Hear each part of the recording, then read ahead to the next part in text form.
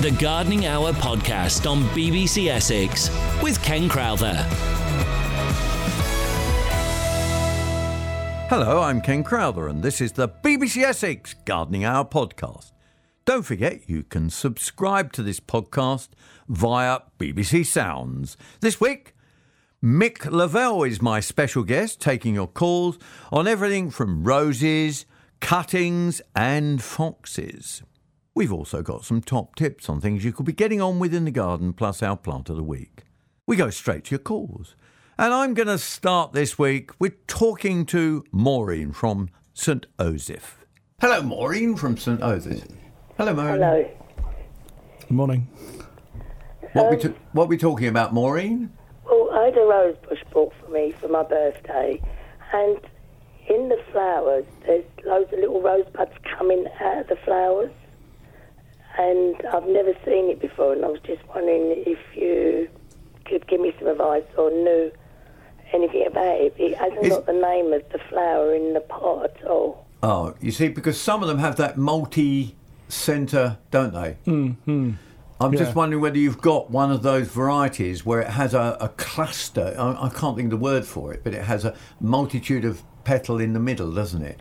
No, this is actual, the flower's open, but it's got loads of new rosebuds growing out the flower. That's a new one on me, I've got to say. It's a new one on me. Can you send us a picture of it, perhaps? I'll have to get my daughter to send it. Yeah, I mean, I didn't mean today, but I mean, if it's a matter if I'm here, I mean, Ken can always send it to me, and any of the studio guests, see if we know. They're actual buds that are coming out the middle.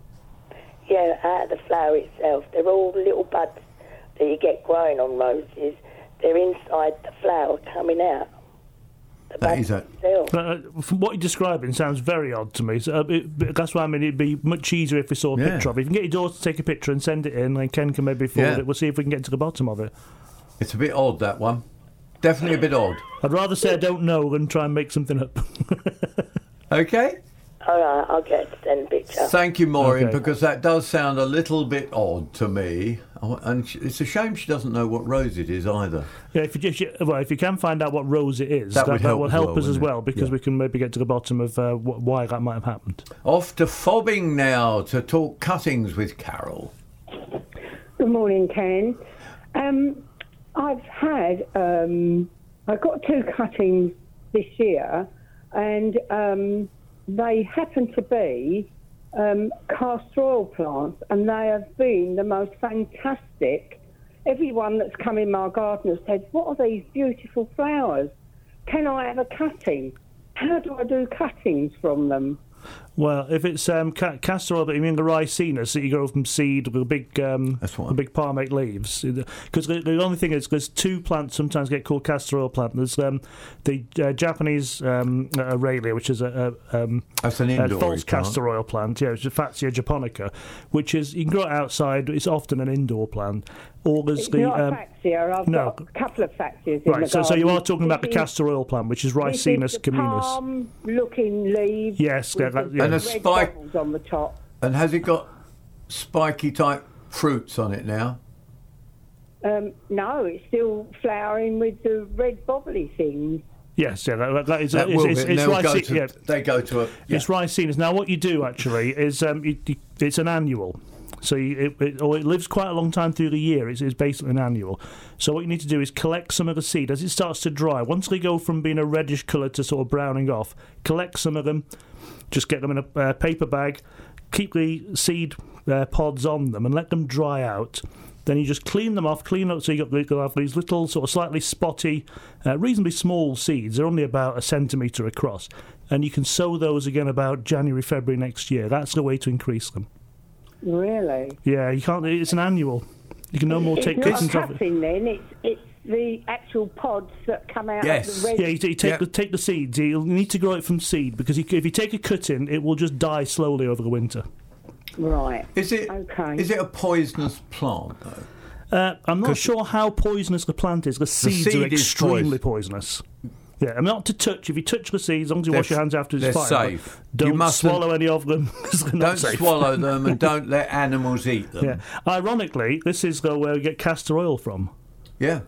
Really? So, Yeah. Although it's refined, and it takes out the ricin, which is the serious poison. Really? Yeah. Oh, that's interesting. Thank you so much for your help. That's been great. Okay, You're welcome. Carol, that's helped you. There, you can grow your new ones. In fact, a lot of public parks have stopped using it because of that, since the Russian poisoning, wasn't it? Yeah, I mean, the thing is really, it's the seed, I know, they it's look not- quite attractive, and of course children may pick them up. That's and what they're things like worried that, about, aren't they? A bit of deadheading could solve that, of course. It could indeed. But we don't think, oh, no. Gardeners are too stupid to do things like that. Come on. Oh, We are thought to be, aren't we? We are thought to be. Occasionally, yes. Occasionally. Leslie from Shoeburyness. Hello, Leslie. Hello, Ken. Just a bit of a query, because although I've looked on YouTube and things, I'm not clear on how to do it. I filled in a fish pond in my garden about 3.5 years ago. Mm-hmm. It put plenty of soil in, did all you're supposed to do, and turfed it. Unfortunately, it sunk, and all the turf has died. Yep. So I bought some grass seed, thinking that might do it, but I'm quite confused about how to sow that seed. I've gathered that this is the best time of year to do it. Yeah, it's quite... Do you know what's funny is that we talk a lot about the changing in climates, and I had a client come out to me and he said to me, we must sow the seed, the grass seed, now. So I said, why? So he said, because the books say so. Yeah. I said, quite honestly, throw your book away, because the climates aren't the same as they used to be. Well, You can actually sow nearly all winter now, can't you? More or less can. I mean, as someone who writes books, I can say that you are allowed to change your mind, but you have to write down your thoughts at the time. So, No, I mean, anyway, but let's go back to the sinking. Have you? Has it got turf on it still, or have you filled it up with more soil? What have you done to I it? haven't. Well, I just put some soil on, but unfortunately the cats have started using it as a loo now. Right, It's all loose okay. soil. Lovely, but you've got it up to the level. Really nice. You've got it to the level you want it. That's what we're saying. Well, it probably needs a bit more. So, I mean, would it topsoil be the thing? Yes. Yeah, and what you might Okay. need to try and do is try and get Stop the a cats. topsoil which is as near to the type of soil you've got, because if you put a very sandy topsoil on and you've got clay soil, it won't really match, and it will the grass will grow strangely, if you like, as a consequence. Yeah. Okay. It is sort of, by as Ken said, about the books, the time to do it. But I mean, really, There's a bit of dew still, isn't there? I would still wait until at least the end of September into October, simply because it will be cooler. I mean, this weekend we're going to be getting up to 25 degrees, and grass won't germinate in that sort of temperature. It's too warm. So, and you'll be irrigating it the whole time. So, I mean, my view would be wait a little bit, but. Sowing it is quite simple. It's just a case of raking it as level as you can and getting all the stones out as early as you can. The biggest danger you're going to have is as soon as it's great for the grass to grow, all of the weeds will grow as well. So that's the biggest difficulty with that. So you need to sow it when the grass will still grow. So it needs to be, like I said, October would be an ideal time. And then but get onto it and mow it, and preferably roll it as well, because that will help it thicken up. I'll try to do A that. light rolling, not a steamroller. Okay. And to actually sow it, do I just sort of sprinkle it around, or? Well, the way that I was, but years ago, I was I did gonna my say, how were city you and taught? guilds, How were you and taught? where I still teach it these days, if you do it by hand, is you divide your seed, you weigh the amount of seed you need for the area, which is often far less than you think you're going to need. It's a little handful per square metre, isn't it? And you divide that in half, and you go halfway in one direction, and then at right angles to that, you put the other half down at the same spread. You just have to sort of spread it as even as you can. Usually, the way I taught it was over the crook of my finger and under my thumb, and just let it out gently. But however you do it, don't put stripes in there or anything like that. Try and make sure it's nice and even, and don't be looking for the seed, because most of it's too small to see. So you have to trust that you've done it correctly. I'm going to ask Mick whether he was taught to rake it in, because I was taught to rake it in, but I don't rake in anymore. No, I let the birds have a bit, and I think the thing is, I was taught that as well, but you're raking in mostly husk, aren't you? Let's face it. I mean, I think the thing is, raking in is a bit like kind of the icing on the cake, but it's not necessary. It's not if you've done really good ground preparation, it will fall in between the little crumbs of the seed. What I think is more important is to, rather than rake it in, if you've got a rake there, just tap the soil with the flat of the rake, with the teeth of it, so the rake perpendicular and the teeth down, just tap it so that it just consolidates it before you water it. Okay, that's really good advice. Thank you. Okay. That's a pleasure.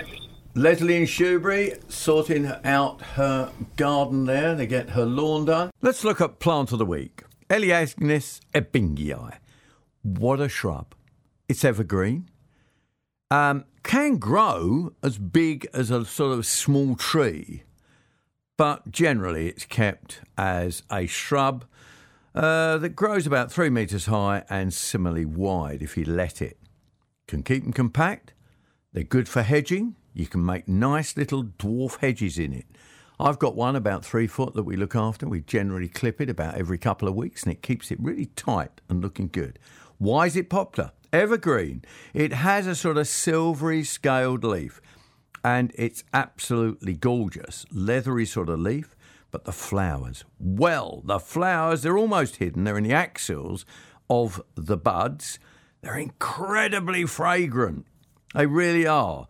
And they produce a small, juicy fruit in winter as well. They tolerate pretty well any position, grow on the coasts of Essex even, any soil, fairly pest-free. Sometimes gets leaf spot, but I don't really worry about that, but you could spray for it. So go out and think about having an Elaeagnus ebingii, a great evergreen, good background shrub if you're planting a shrubbery, small areas for hedging, nice edging of hedging, and if not, just great for its fragrance. Keep it somewhere that you walk past it. Elaeagnus ebingii. Where should we go from here? I'll tell you where we're going to go. We're going to go and talk to Margaret from Chelmsford, because Margaret's got a question. I don't know what plant we're talking about, Margaret. What are we talking about? Oh, hello there. Yes, well, I'm not sure if you call it a plant or a bush, actually, but I've no idea where it came from. But it's got very large, very long stems, and it's very similar to a bamboo. And when it came into flower, it had all these like little pom-pom things on the top of it, a pale lavender sort of colour, which was really, really pretty, and I haven't got a clue what it is. I just wondered if you could give me some ideas to know what to do with it. What are the leaves like? Quite big leaves, actually. I'm just having a look at it now. No, but are they... Well, you said it was like a bamboo. Is that because of its height, or is that because it's got strap-like leaves? No, they're not strap-like leaves at all. It's probably just because of its height. The leaves are quite big and dark green, and they've got a bit of paler green on the edges of them. What colour are the stems? Well, it's like a very, very pale beige colour. I'd say they look very much like a bamboo. But when the flowers came out, they're just these lovely little pom-pom things. And it's not thistle-like, is it? No, it was quite tall. In actual fact, we cut it down a bit yesterday. When you say pom-poms, you mean they were round? Or... Yes.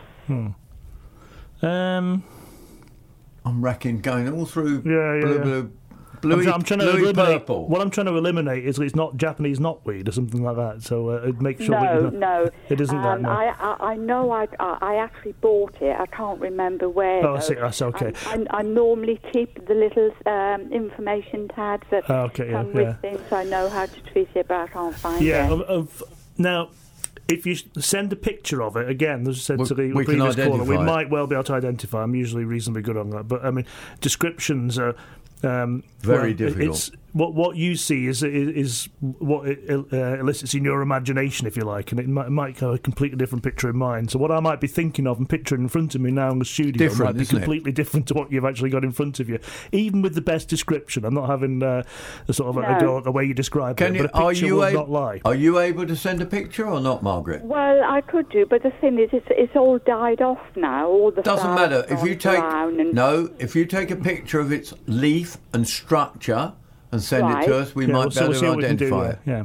Okay, all right then, I'll do that. Thanks very much. You can send it, I think, by phone, but if not, best to send it by email, which is ken.crowther@bbc.co.uk. It's a nice and easy one. Thank you very much, Margaret. And if anybody else is listening and thinks, I know what that is, give us a call. It's 0800 111 40 41. And we go to Daphne from Leigh-on-Sea. Sunny Leigh-on-Sea, isn't it?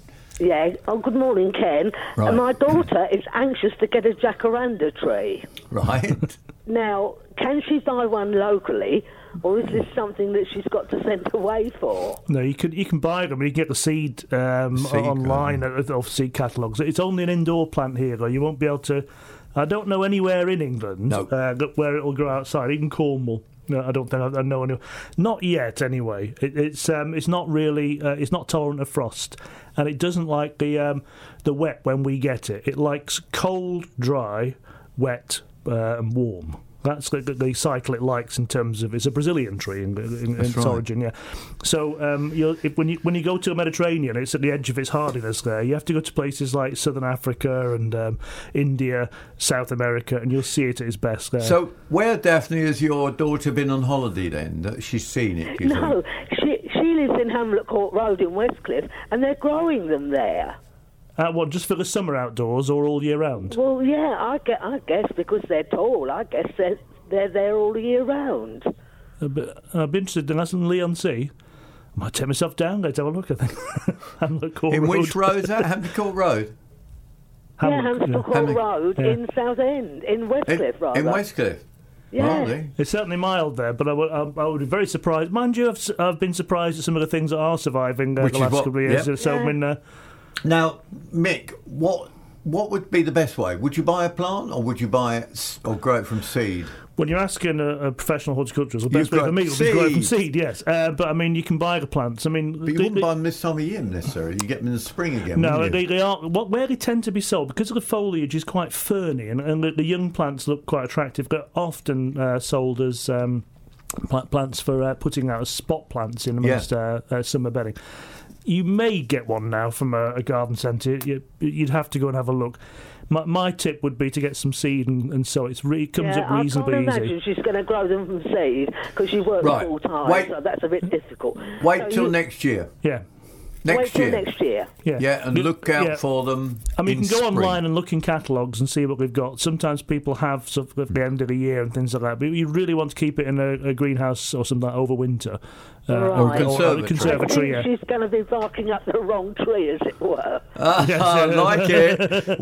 We didn't know you came on as a humorist, you see. She'll be here all week. Stand-up comedy, eh, Daphne? Is that right? No, it's really nice to hear from you. And okay, then. They are a fantastic... I'll pass the information on. Well, she's dead right. They're a gorgeous tree, aren't they? They are fantastic, yeah. I mean, and certainly if you go... I remember years ago going to Harare and all these streets in October are lined with these and the whole city goes purple. It's fantastic. Gorgeous. Let's go to Paula in Hockley. Hello, Paula. Good morning. Just a quick question. My husband... I've got a lot of spent compost from my hanging baskets. Now, my husband wondered if he could mix it with sand and use it as a top dressing on the lawn. Is it a good idea or not? You can do it. It depends what you've been... I mean, actually, it's probably not a bad idea. If you've got it from hanging baskets, you'll have been feeding them if you've been feeding potassium-rich fertiliser. Yep. Don't overdo it with the compost to sand. You want to really have about 2-to-1 sand to compost. So if you've got a big lawn and a few hanging baskets, you'll probably use it all up. But I mean, it's the sand which is the real important thing in top dressing this time of the year. You can use a little more compost in the spring, but if you've used up what you need and you've still got some left, put it on the compost heap. It's fine, or spread it on the garden. The other thing to remember is that you should always tip hanging baskets into a barrel onto a sheet to check that there's no vine weevil in them. Oh, right. Oh, I'll make a point of that. Yeah, it's really important to look out for the little white things, little creamy white things with brown noses, because if you've got that, you need to get rid of the compost completely somewhere else. You don't want... Wouldn't you agree? Right. Yeah, check it. Yeah, tend to, yeah. I think so far it's clean because I have been checking it. Okay, good. Because I've been taking tubers and corms out. And right. You'd know. You'd definitely know. Yeah, so mix it well with plenty of sand and get a horticultural grade sand. Don't just get a bag of builder's sand. No. Get some gritty sand to put it in. It's ideal for it. It makes a nice sort of loamy type mix to put onto a lawn. Lovely. Okay, thank you. Okay. We will do. Okay. Bye-bye there. Bye-bye. That's Paula from Hockley, and Jackie has suggested, it's funny, it went through my head, you know this tall plant? Mm-hmm.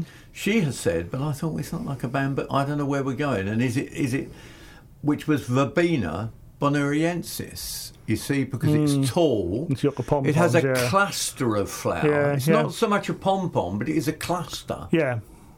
It's not a pom-pom, though, is it? I suppose it all gets down to what I said before. What you, when you see it, you think, oh, Yeah. it looks like bamboo. You see, to me, it's not a it- pom-pom, Yeah. it's a cluster of flowers. And to me, it doesn't look the least bit like bamboo. But But it's there got you a go. very tall stem, and it's Do you know, it's 5 foot it's high. as good a suggestion as we've had so far. It is.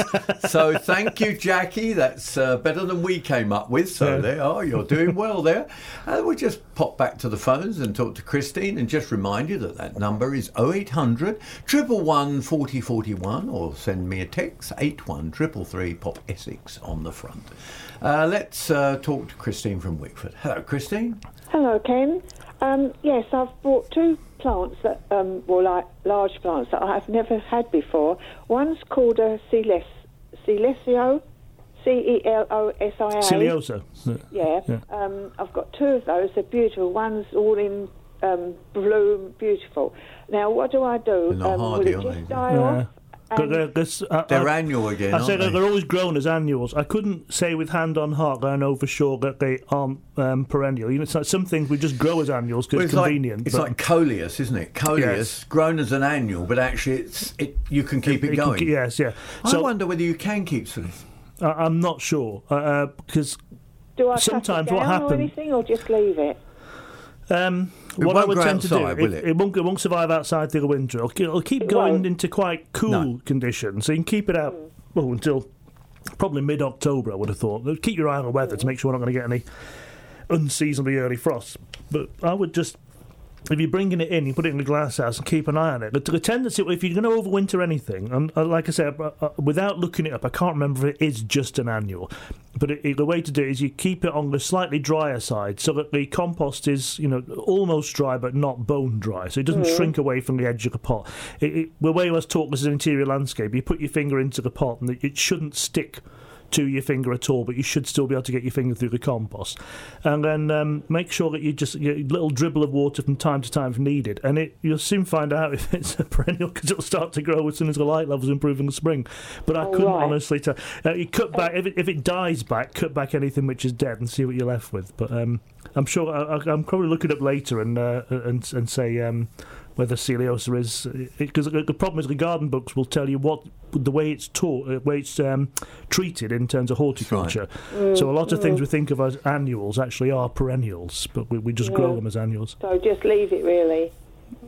Yeah. I mean, it's always worth experimenting with things if you've got the space and the inclination. Pot it up, get it in the pot, see They're in what it big does. pots, so... Yeah. Well, bring them into a conservatory or a cold glass house to see how they get on. Okay, the other one is Callia,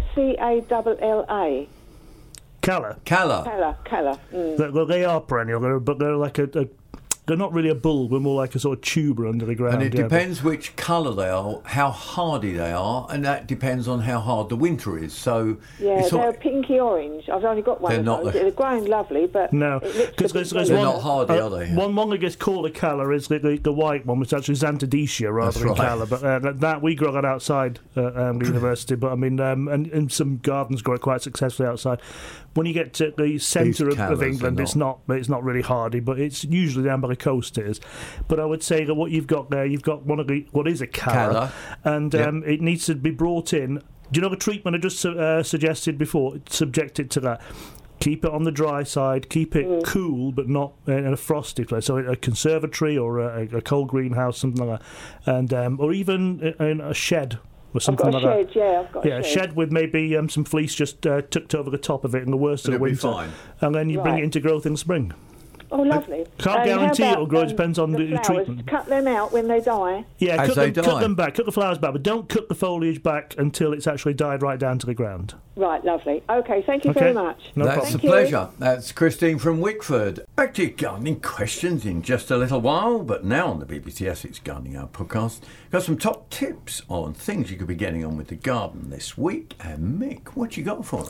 Well, this is the time of the year when you sometimes find you've got a few gaps in borders and things like this, and it's an ideal time if you've got some plants you wish you had more of, which have flowered and you haven't cut them, deadheaded them.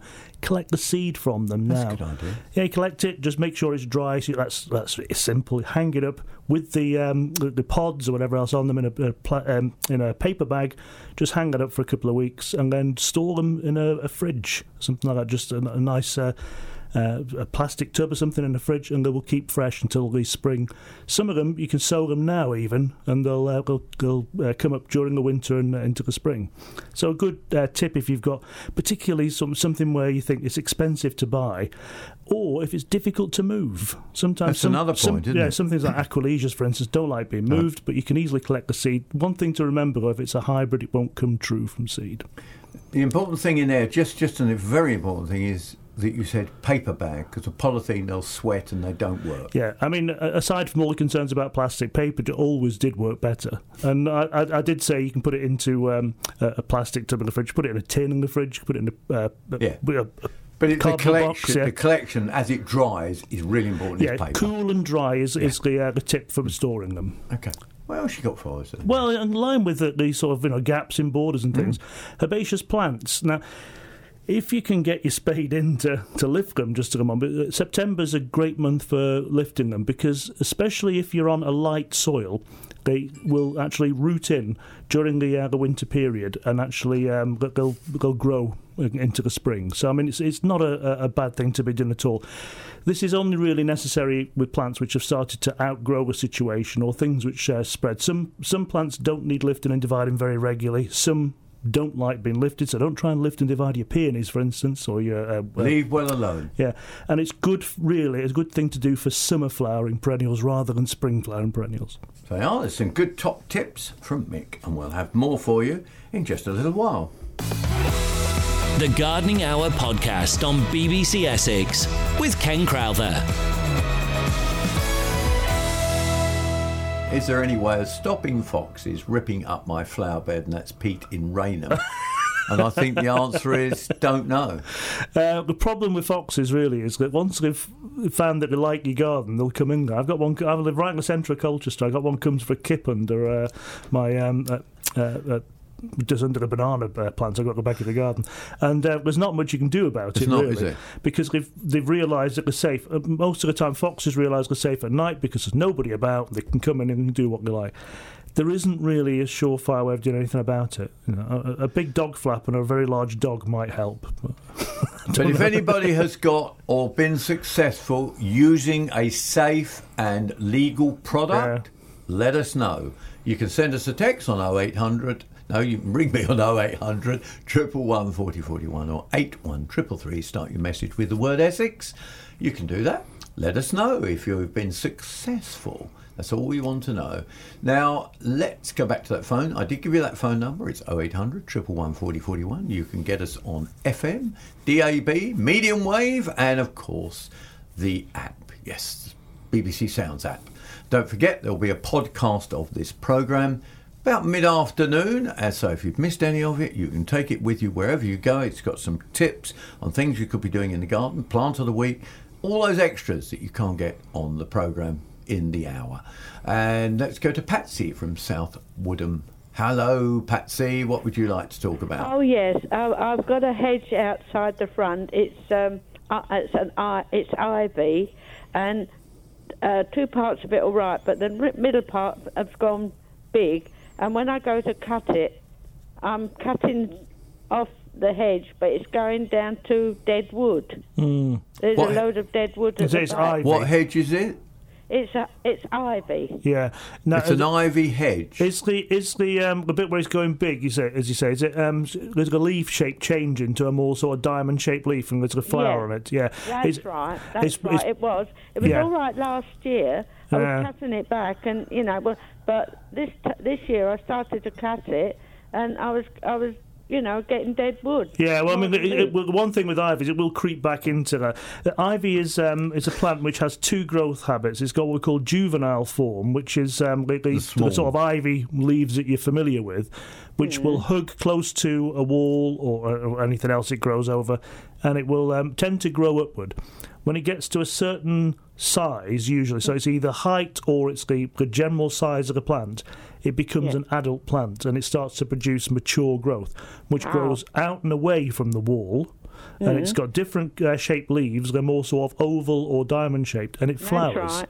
Yeah, and that's just bigger. what the plant does. And once it's reached that stage, it will keep doing it because it's now a mature plant. And it's on woody type material. It is, yeah. It's growing off what looks like a shrub.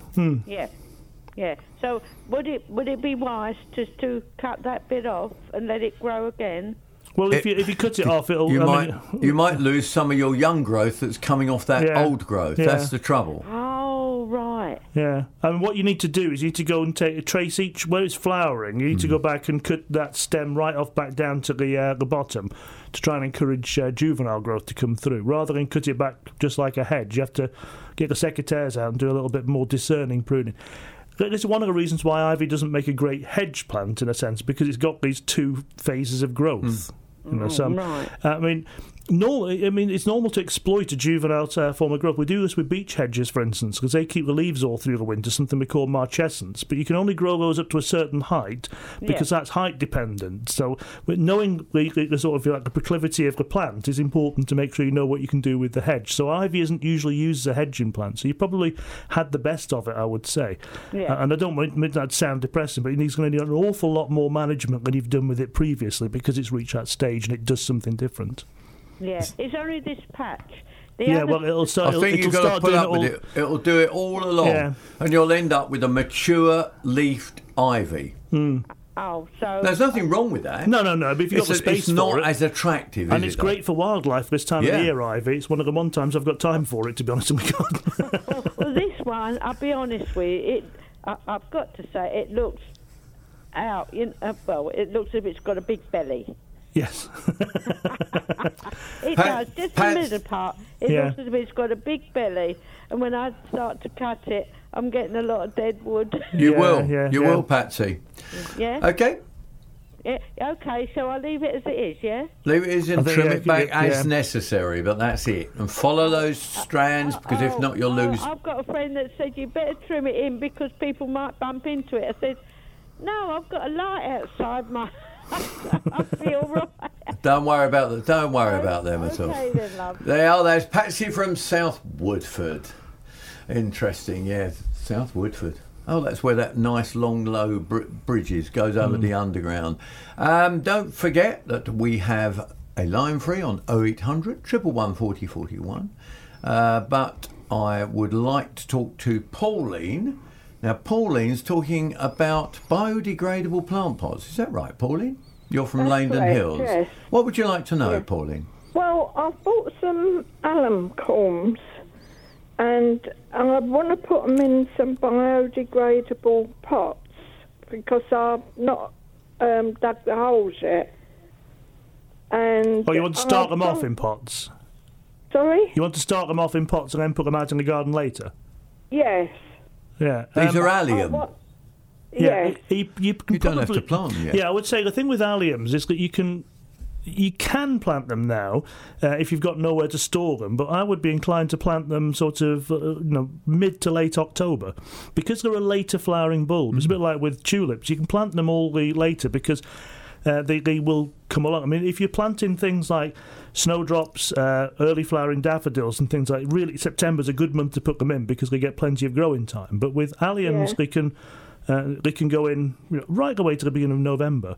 So I wouldn't. I think the thing is, if you're getting them confused with, say, what we would do with onions, particularly things like Japanese onions, which grow over the winter, or we put them in now, and garlic, sometimes you might start it off in a pot because the birds hook them out.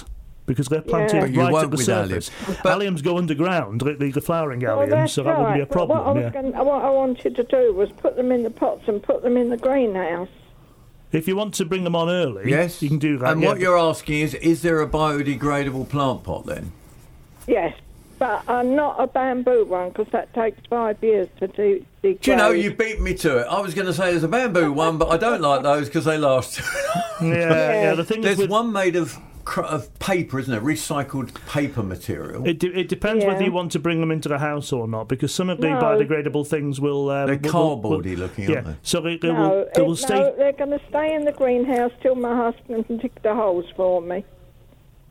There are some papery, crushed paper, aren't there? Yeah, there are. And you can actually make them out of newspaper if you get a pot making thing, which you usually buy ridiculously expensive, I would think. But it looks a bit like a very tight mortar and pestle, and you make them in... But if you've got a plant pot of your own, in fact, you can do the same thing, can't you? Because you stand it in the middle of a piece of paper, you lift it up, and then push the paper into the middle, and then cut round. Oh, right. Yeah, that's a good idea. But again, I would say, though, really, that... you'd be better off keeping the bulbs in a cool shed and planting them in the ground. Plant them in the ground in around about mid to late October. Yeah. Well, that's what we were going to do, but my husband can't dig the holes yet, you see. So no one can. No, I'm not surprised, no. And I can't either. But there's no need to get them going this early, is what I'm saying. Because you haven't got any sort of urgency about it. They're better off just staying dormant as bulbs. Right. Safer that way for now. Sit tight. Yeah. Okay. All right, I'll do that then. Okay. Thank you very much for your help. Not a problem. And Pauline has brought up an interesting subject there, isn't it? Biodegradable. I mean, peat pots were great, weren't they? Well, I think there are coir pots. There are coir pots, but I mean, that's dragged halfway around the planet, really, isn't it? I mean, none of it's any good, is it? No, I mean, recycled there papers. would have to be some sort of paper pot, really, isn't it? Yeah. I mean, this is the fundamentally you can make them. I mean, I think they used to have these sorts of ones. I think they were Jiffy pots. I would say the types are available, but which were peat and paper. That's and right. I think the process would be that you could do it with wood pulp. I mean, the main thing is it's what colour things are. People have expectations. Pots have to be. Most people think they have to be a terracotta colour or black. Because they've just been conditioned to think about it. And the problem with black ones is they can't recycle because they don't get separated. Yeah. So, in fact, the growers are looking, aren't they? They've brought this one of this colouring called taupe now. That's and right. I think if you do that, paper would probably come out a fairly similar colour if you think about the cardboard and newspaper and other things that would be used for it. But the egg boxes would be the equivalent if you think about the consistency of them. Toilet rolls. Toilet rolls. But egg boxes are made of this reconstituted pulp. And you can actually use those as nice little starter pots. They're not very big, is the only thing with egg boxes, unless you've got a particularly large type of fowls laying eggs for you. But that's the sort of thing which we need to be looking for these biodegradable pots. In the future. Definitely got to be looking at things like that in the future because we're going to change. We've got to change the way we do things, haven't we? Should I put passion flower seeds in a propagator to grow them? And that's Roger asking that question. No. I wonder which one he's growing. Well, it depends on which one you grow. Exactly.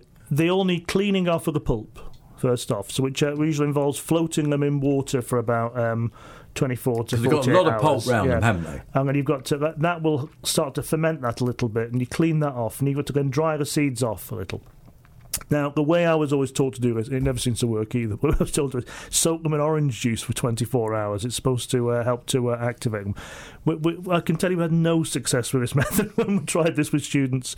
We tried acid scarification of them as well. They are a bit tricky to get going. And have they got to be cleaned off to actually make them germinate? Well, we brought the seed in, so I suppose you could always... It's the sort of thing we might do at the university. We could set a trial at where we'd say, right, we'll put some in with pulp, we'll clean some, we'll see what happens there, we'll do some with acid. Because the other one is like tomatoes, as an example. I mean, I remember an old guy that I used to work with, tomatoes are another one that's got...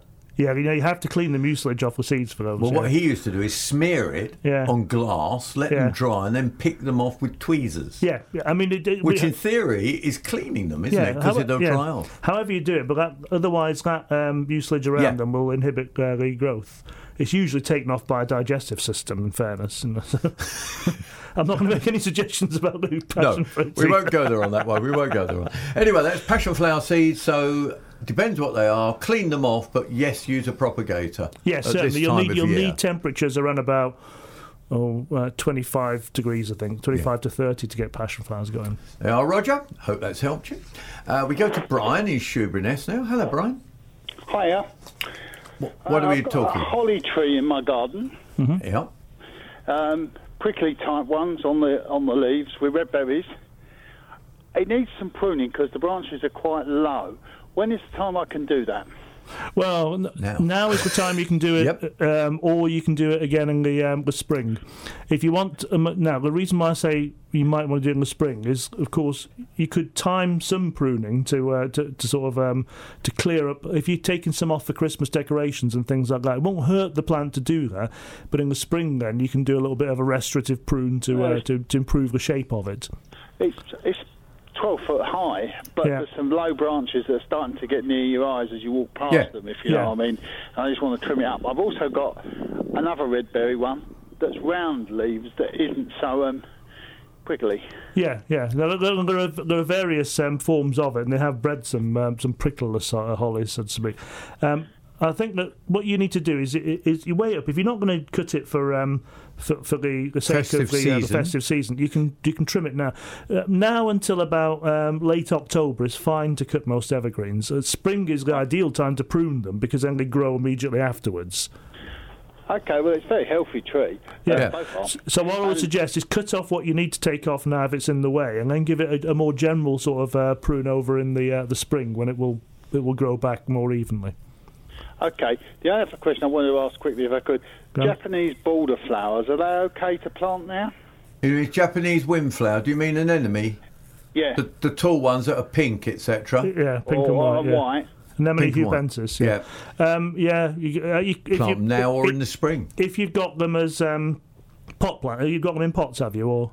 Well, we're going to get them. That was what. They're in flower. They're looking good in nurseries at the moment because they're all in flower. Yeah, but you can plant them now. Yeah, make sure you keep them well watered. If you're planting anything now, this goes for anything you're planting now, even bulbs and things like that. It needs watering in because we've had nearly 2 years of continuous sort of drought. The garden's dry. I'm aware of that. Yeah, so you have to keep them well watered. Yeah, it's just that she's cleaned out a border that's been not given much attention for a year, and we're just looking to put some stuff in it to try and brighten it a bit. Yeah, well, you can plant them now. Yeah, it's an ideal time to put them in. Yeah, they are. Thank you very much, Brian. That's a good question. Back to your calls, texts, and emails shortly, but let's take a final look at the top tips Mick's got for us this week. Well, the autumn's the prime time now for cutting evergreen hedges. You may have cut them already this year. Often people like to do them in the spring or early summer. But grown the autumn, a lot, haven't they? They have, yeah. And now is the time to cut them. September, really, is the time to cut them. They will grow a little bit again, particularly conifer hedges will actually look better if you trim them now. They'll put in a lot of fresh growth between now and about the end of October, which will keep them looking good all the way through the winter. So it's an ideal time to do this. And if you've got a hedge or a plant which you think, I'd like to make a hedge of that, hedges always grow best from what we call clonal stock. So it's really useful to take a few evergreen semi-ripe cuttings now. They will root quite easily in a cold frame or in a cold greenhouse if you put them in some nice free-draining compost. They may take a little while to start to grow. It may be next spring before you really get much growth off them, but you will then have what we call clonal stock. And the hedge will look like it's just one plant all the way down. So not just hedge plants, any plants which you want more of this time of the year. Great time to do it. It is, yes. It's about the last chance you've got. You really need to do it the next week or two, or else you'll have to wait then until about next June, July to try it again. Yeah. And you got another one for us? Yeah, I mean, thoughts start to run to spring already, don't they? They do have to, don't they?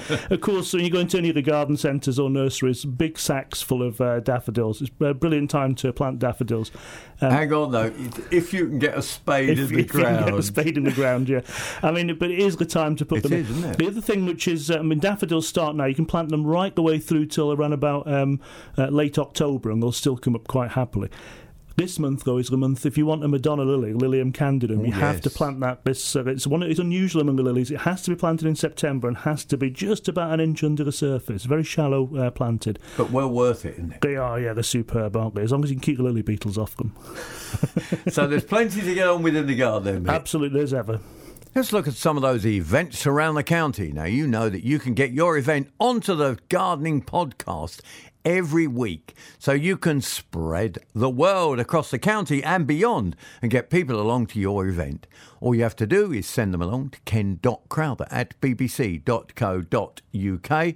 It's as simple as that. But I need them 2 weeks in advance. If not, they just don't get onto the system. So it's simple, but get it to me as soon as you can. Right, let's look at some of those events around the county. And The 28th of September. Together we grow Apple Day. Yes, it's at Highwood Country Park, 10 till 3:30, and that's at the Visitor Centre, Turner Road in Colchester, CO4, and that's 5JR. So they are. That's one to go to. The Morden and Haybridge Horticultural Society, they meet in the United Reformed Church. Their AGM is on the 8th of October at 7:45. That's the United Reformed Church, Market Hill in Morden. 9th of October, Essex Wildlife Trust. They've got an illustrated talk in the Friends Meeting House in Butt Lane, Morden. That's 8 till 10 as well, 9th of October. Also on the 9th of October, Colchester National Trust have got a talk on the history of Dunwich. That's at Christchurch, Oroton Road in Colchester. Starts at 2:30. Oh, and the 5th of October, Alresford Craft and Farmers Market. Yeah, Alresford. Free entry, and that's in Ford Lane, Alresford. Starts at 9 o'clock. Let's look at some of the houses, the gardens that are around. Sandy Lodge, Sunday the 22nd of September. Next weekend, Howell Drive, Headingham Road, Halstead, CO9 2QL, and that is a 3/4 acre, lovely garden created over the last 5 years. Minutes from Halstead town centre, actually, but it is a beautiful, stunning garden with views over the countryside. It's got 2-tier gravel bee border. So go along and see it and let us know what you think. Wednesday, 25th of September, Dragons at Boyton Cross, Chelmsford, CM4 4LS. Admission £4, that one. Children are free, 2 till 5. Homemade teas.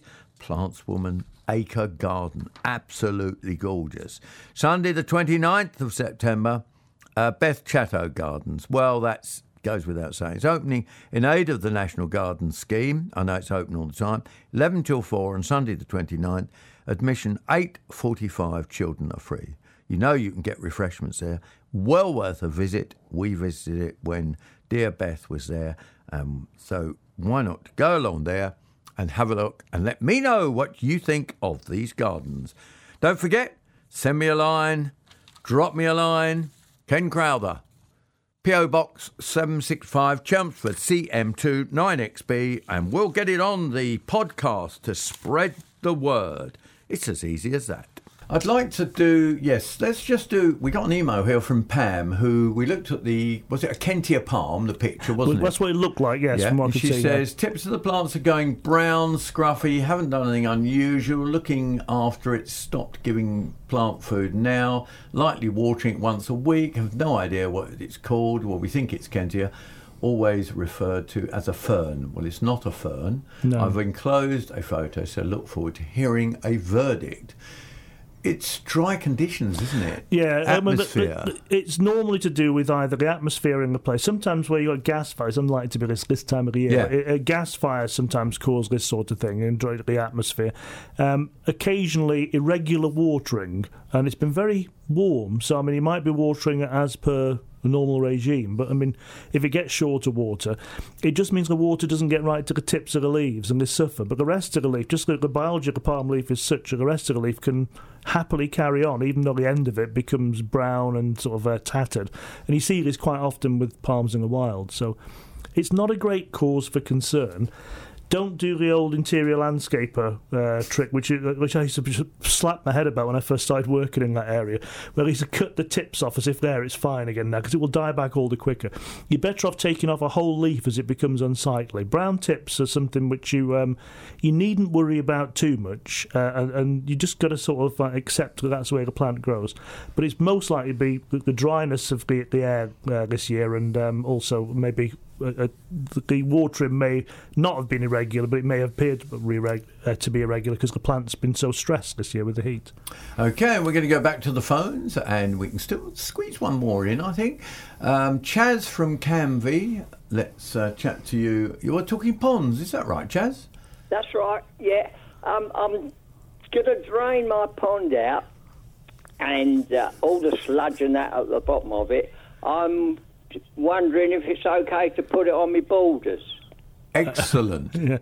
It's good for the borders. It is, yeah. Spread it out carefully. The thing is, in the first instance, don't put it too thickly on the borders, because it sometimes tends to be a little bit anaerobic, and that means there's no oxygen in there. So what happens is... It can seal it off, can't it? As things start to break down, they have all sorts of toxins which release instead of the normal thing, which is like respiration releases carbon dioxide and water.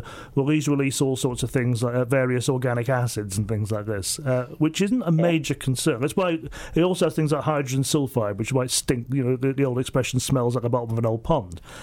So spread it thinly. You sure are right. Yeah, well, spread it thinly, because what will happen then is the oxygen will get to it rapidly and will sort of reverse all this damage that's in there, because the useful bacteria in the soil will quickly colonise that and just revert it. And then what we will have is a very nutrient-rich covering, like a little mulch on the surface of the soil. But when I say thinly, I'm really talking about a couple of centimetres at most, so less than an inch thickness. So spread it across a lot of borders. So it might be useful to sort of, when you lift it out, to put it on something to let it drain, so it's not quite as sticky. It almost starts to dry out. If you let it dry out, you can easily spread it. It's like, so if I put it in a little heap in a corner, and let it all dry out. Just let it dry out for a few days, and then you'll be able to spread it, and it will just be like dust, with a few bits of plants and twigs and whatever else in there. Hopefully no dead fish or anything like that in there. But brilliant. All right. It's only a wildlife pond anyway. Yeah. OK, Chaz. Sorted. Lovely, thank you very much. Not a problem. It's a pleasure. It's what we're here for on BBC Essex every Saturday between 11 and 12, talking gardening. Let's go to Ruth from Rayleigh. Hello, Ruth. Hi, Ken. I've just sent an email. I don't know if you've had time to have a look. Regarding? I've got 3 unidentified things in my garden. I don't know if they're weeds or they're meant to be there or not. I'm clueless. No, it hasn't arrived. ken.crowther@bbc.co.uk. Absolutely. Oh, no, I've got one on hydrangeas, I've got one on fuchsias, but... Oh, all right then. I'll ask you something else for now. Yeah. Okay. Right. Again, I'm clueless, but I've got a new garden, brand new garden, and I've got 3 different palms, and I've had them for a year, and they're all about 3 foot tall. At what stage do I start to cut the bottom ones off to give it a nice sort of shape? These are hardy palms, are they, you're talking about? Yes. Yeah. I can't remember the name of them. Well, it'll most likely be the 2 hardiest palms are either a Trachycarpus or there's Chamaerops humilis, which is the European fan palm. There is no absolute rush to cut the leaves off in either case. If you do cut them off, you need to leave usually around about, it's very young, about 3 to 4 inches of the petiole, which is the stem which the frond is on. That's the spiky bit. You leave about 3 to 4 inches of that on there, because they will. The stem itself is made up of all leaf bases. If you cut it too close, too early on, you get what's called wasting, which just means you get a thinning of the stem, which can be a structural instability later with them. So just don't worry about it too much. I mean, if they're really unsightly, you can cut them back. I've got a Chamaerops, which I just raised the skirt on just this summer, and it's been in the ground for, we've been in that house 15 years, and it's been since we got there, so there's no real rush to do it, if you see what I mean. They're quite long-lived things, quite slow-growing in many cases. OK. Yeah, thank you very much. That's a pleasure, Ruth. And we now go to Valerie from Thundersea. Hello, Valerie. Hello, Ken. That's all I want to do. I'll need to ask a question about wallflowers. Yes. Now, when is the right time to be able to buy wallflowers? They've already done, not seeds.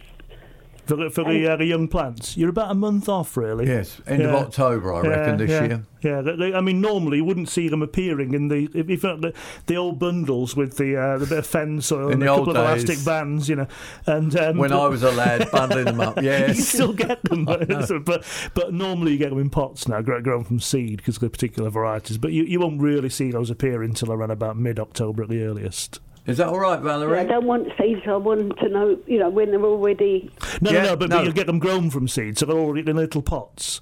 So when can I be able to go? Well, you won't see those until about mid-October. Mid-October? Yeah. Mid-October, so they should be I should be able to get some then, Yep. should I? And then As soon as you put see it them, straight into the ground. As soon as you see them, buy them. But if the ground isn't quite ready, I mean, if you can always keep them in the pots for a couple of weeks and water them regularly, and then plant them out as soon as the ground's in a better condition. So you might see them in mid-October, but I would think probably the end of October before it'd be ready to plant them out this year. Okay, Valerie.